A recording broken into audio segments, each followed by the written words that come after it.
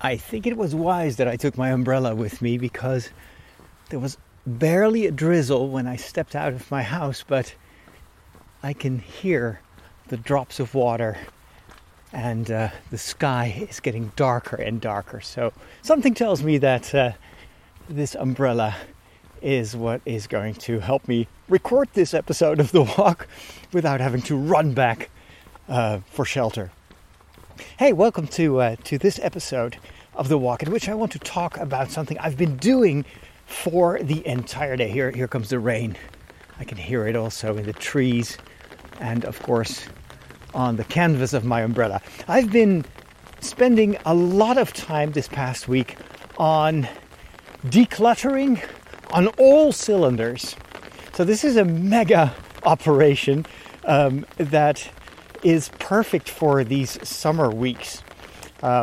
Everything has slowed down a little bit. I don't know about your situation, but I guess that a lot of us will be currently on vacation.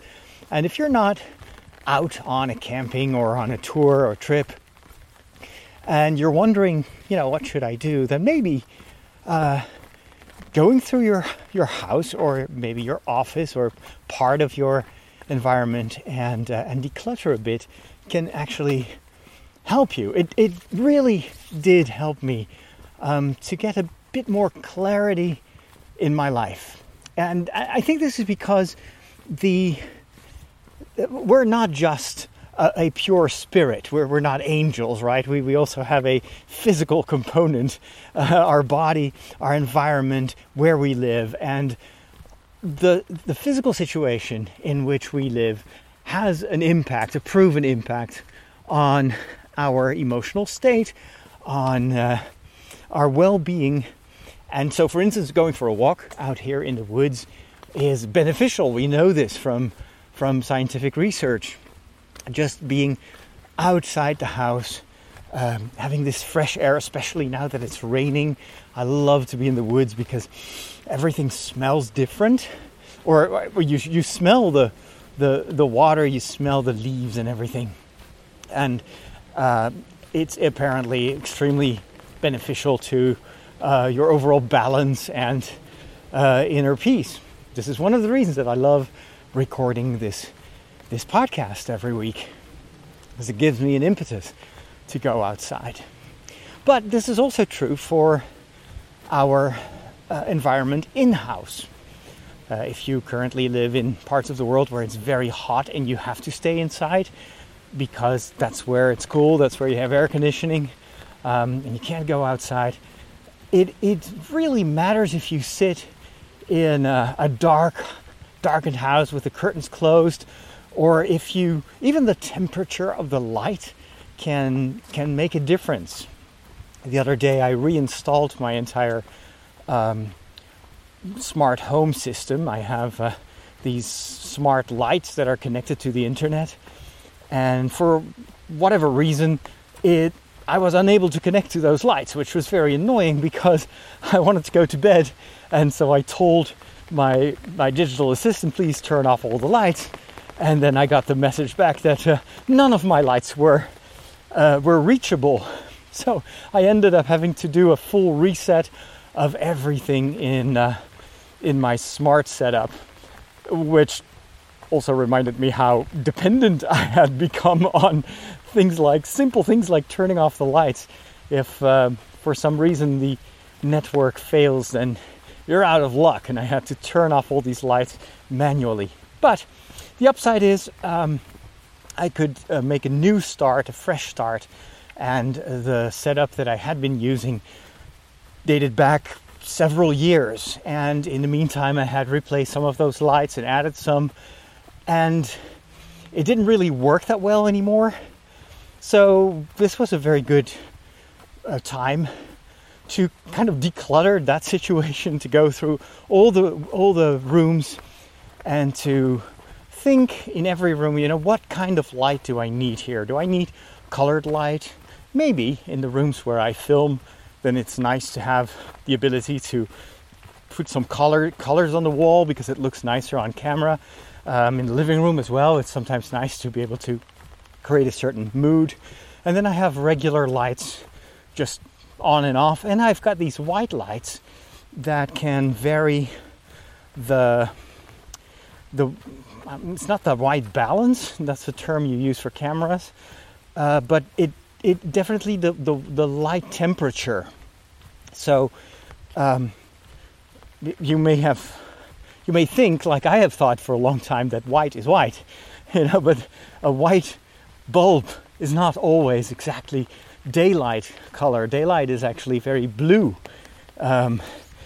When you compare it to the regular lights that we're used to, they're mostly a bit more yellow.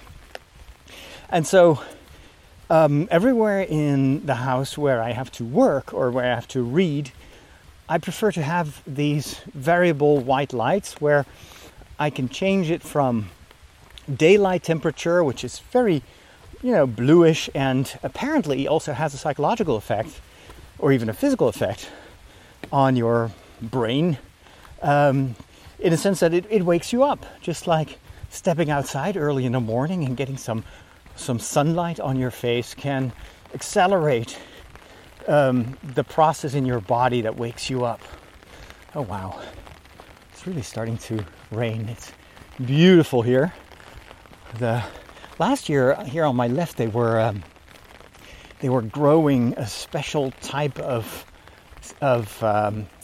wheat, I think, that they then harvested manually in a very traditional way. But this year, I think they skip it so that the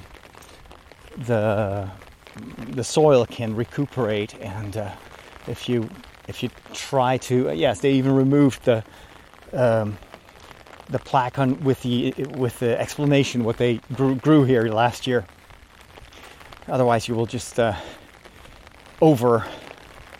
overtax the ground, and that's not good for whatever you want to grow here.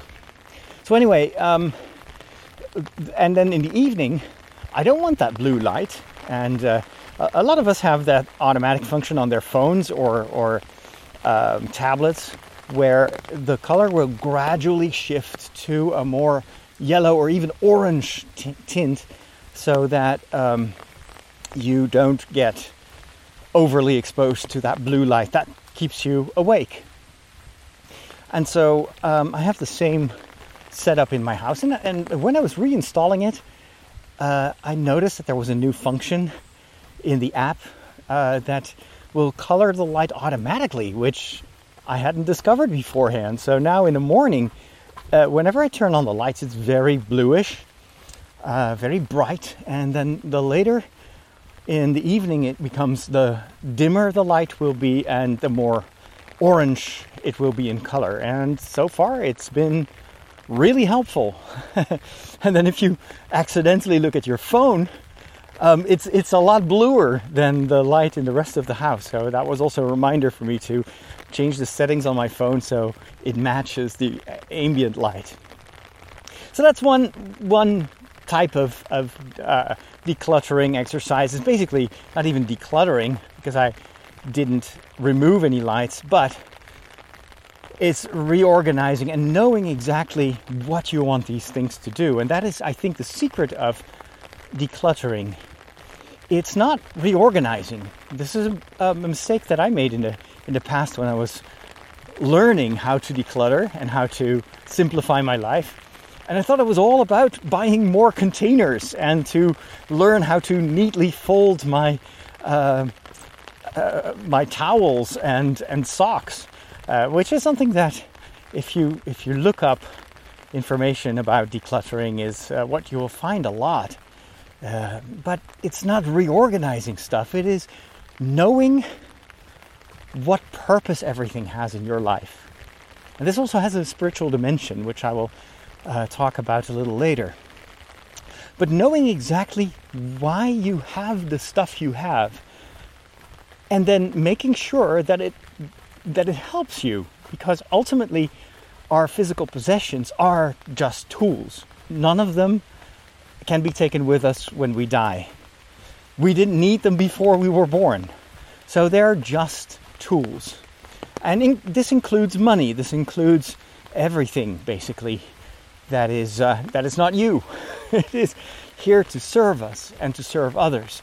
So you have to make sure that it does. And one of the big causes for me of a cluttered home, where I feel overwhelmed by stuff and I don't remember where things are, or I don't even know anymore why I keep certain things, that is a sign that it is time for a re-evaluation of my possessions, and to only keep what truly serves me. Now, this is easier said than done. This is, of course, a very broad, generic, theoretical principle, but in practice, it is a lot harder. Take, for instance, the work that I did this past week on my studio. So studio is the big room where I record my podcast, where I film my YouTube videos when I'm not filming outside. I decided, as I think I shared previously, that I wanted to get rid of all that electronic equipment, all the cables, the batteries, the stands, the microphones, the lights, all the stuff that once served a purpose that I needed for what I was doing at the time. If it doesn't really serve me anymore, and it's not going to in the near future, I wanted to get rid of it because it was starting to really overwhelm me. And as long as it was hidden in the closet, I didn't see it. But that's just arranging stuff. That is not decluttering. That is just organizing or even hiding the clutter. We all have cupboards like that, right? I mean, in a certain way, the whole saying of having skeletons in the closet, that's basically the same idea. You have something that you should deal with, but instead of doing that, you hide it in the closet so you don't have to see it and nobody else can see it. Or maybe if you get visitors. When I was young and we would get visitors and they would maybe get a tour of the house, we were instructed to make sure that our rooms were tidy. And back then I was very chaotic. And since I had a ton of creative projects that I usually would work on simultaneously, so this dates back to my childhood, this tendency that I have to work on too many projects at once, but it would all create clutter. I would have a desk full of papers because I at the time I loved to draw comics. I had a different corner where I was building my model airplanes. I had a place where I would have stacks and stacks of comic books and other books that I was reading. And so if I had to clean it up, I felt like, well, no, I can't get rid of all this stuff because I need it. This is part of my leisure requirements. And so what I would do is I would have two big cupboards near the door, and I would just cram them with all that stuff. And I would immediately, after the people had gotten the tour of the house, I would take it out again and put it back in its old place. But those cupboards were already filled with other stuff that I kept or felt I needed to keep because, well, you never know, maybe I want to do this as well. So I usually had way too many projects and ideas, many of which, of course, never came to fruition, but I kept stacking up stuff just in case.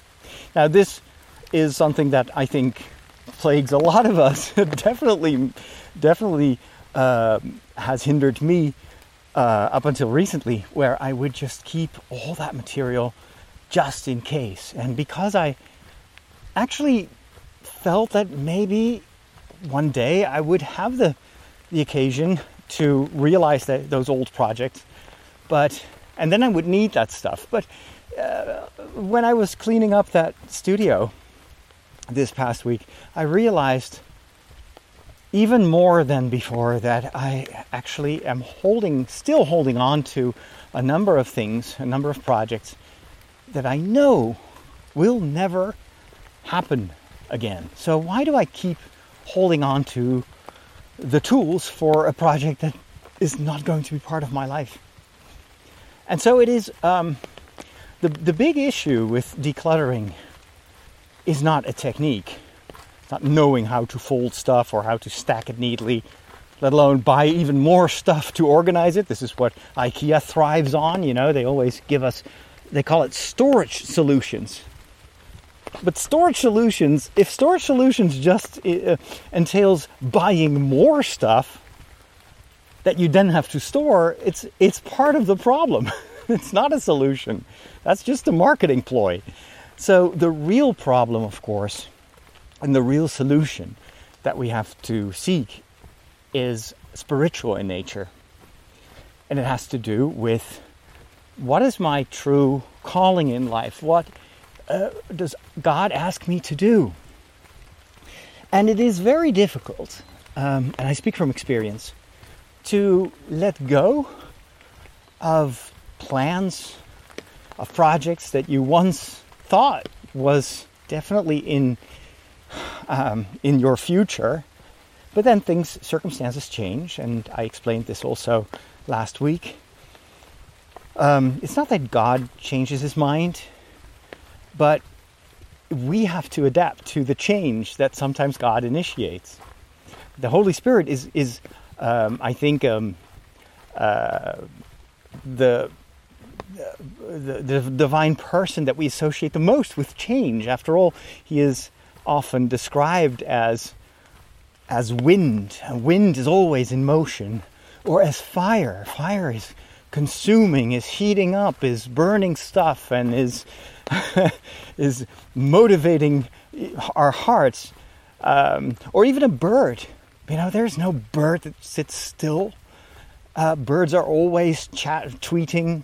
I can now freely say that without breaking any copyright laws anymore, because Elon Musk no longer wants to use the word tweeting or Twitter. So, but birds that don't tweet, birds that don't fly, are dead. And so, if the Holy Spirit is coming down on Jesus in the form of a bird, of a dove, then it means that the Holy Spirit is in motion. I do believe that is in fact why sometimes in our lives our calling can change, because the world changes. And so God's plan is always the same. God's plan is an all encompassing plan of love, but our role in that, of course, depends often on the circumstances that change. So sometimes something different is necessary for God to realize his loving plan. Just because we tend to change the world, and so, a good example is Pope Francis. I'm recording this while Pope Francis is in Portugal for World Youth Days, and initially, after he was elected and presented himself to the media and to the faithful, he said, "I don't think I'm going to be Pope for long." I think even said that he estimated that it would be basically an interim job, 3-4 years, and then he may retire. But once he was Pope, he realized that the mandate that the cardinals had given him to change and reform the Curia, so the governing apparatus of the church, that actually would take way more time than he ever had been able to gauge beforehand. Plus, he felt that there was actually a much deeper change that was necessary, a conversion almost. And a conversion is not a management thing that happens or that you can even enforce in a very short time. So he himself changed his plans. And he resigned himself to the fact that he would probably have to stick around for a while. And he does. He's one of the oldest popes that we've had in centuries. And he feels like, well, I didn't think myself that this would happen, but this is what I feel that the Holy Spirit wants me to do. So I just move along with it. The Holy Spirit always creates surprises. So this is what brings me to the secret to decluttering on all cylinders. What I had to do this past week, and it was both difficult, but also incredibly freeing and exhilarating, was to ask myself for every single object, is this still serving my current mission? Or is this tied to something that I had to do a while ago, or what I thought I may do one day, but if I'm honest, it is a thing of the past. That ship has sailed, I should say, and now it is time to make room, physical room, in my house, and that will also, and I know this from experience, create like a spiritual space. It frees up your mind if you step into a room and you know exactly what is where and why you have what you have, and there's no longer that paralysis of being overwhelmed by all the junk basically that we hold on to. Then it does help you to open yourself up for whatever God is going to ask you. Whereas if you hold on to everything, then that keeps you a prisoner of the past. I explained last time that this is also a consideration that I have when it comes to photos. I have tons and tons and tons of photos. As long as they're digital, it's not a problem because they don't occupy physical space. But I also have a lot of photo prints and photo albums. And if I'm honest, they're only interesting to me to a certain extent, in the sense that they trigger memories. But the memories are in me, not in these photos. If I would hand them over to you, you know, you may recognize some of the photos from events that I shared in my podcasts or in my videos. But otherwise, a lot of the stuff of these photos, I was like, well, I don't know who these people are, and I don't know why this matters. So it only matters to me, which means it also frees me up to get rid of those photos and to let go. And then this is maybe the hardest thing to say goodbye to. So my initial reaction was, I need to scan them all in. But then I was like, no, that's going to take up so much precious time that I could dedicate to more important things. Plus, I'm just doing that because I actually don't want to part with these photos. And so the trick there is to go through the piles. I mean, I'm not in favor of throwing everything away unseen, but to just keep a few photos of maybe certain periods in your life that have meaning to you, and then just keep those and get rid of the rest. And then the final thing that I did is to apply the Marie Kondo method of how to part with your physical possessions, but I wanted to do this in a Catholic way. Now, you know that Marie Kondo says that you have to thank every object if you throw it away. Before you discard it, you thank the object for its service. So if I throw away, I don't know, an old teddy bear that has comforted me as a child, I will say, well, thank you so much, dear teddy bear, for helping me get through anxious nights. I'm glad you were my companion for these younger years. I don't need that comfort anymore, but I'm grateful for what you meant to me. Now, this is part of the kind of the Japanese, is it Japanese or Korean background of Marie Kondo. So it's I would say for my Catholic sensibility, I would turn that into a prayer, and I would thank God for having had the opportunity to own this object. I would thank God. I would even go over what I did with that particular, for instance, camera. You know, thank you for those 5 occasions that I have been able to document with this particular camera. Thank you so much for the opportunity that I have to tell these stories and to share them with the world. It's no longer necessary, so I'm going to part with it. But I trust that if I ever need anything in the future to realize your plan, that you will give me what I need, that you will grant me the tools that I need. So it's basically an exercise in gratitude, a prayer of gratitude, and also a prayer of confidence, of trust in God, which is a really good counterbalance to the anxiety that I still feel, because because it's not easy to part with things that once were very important to me. So that is what I would like to share with you. I have more to share, which I will do in the rest of this walk for my patrons. So if you would like to listen to the extra mile or the extra miles, then take a look at patreon.com/Father Roderick, and you will see how you can get access to the extra content that I make as a thank you to those of you that support me. Hope you enjoyed this. I hope this was helpful, and keep subscribed for more. Talk to you soon. God bless.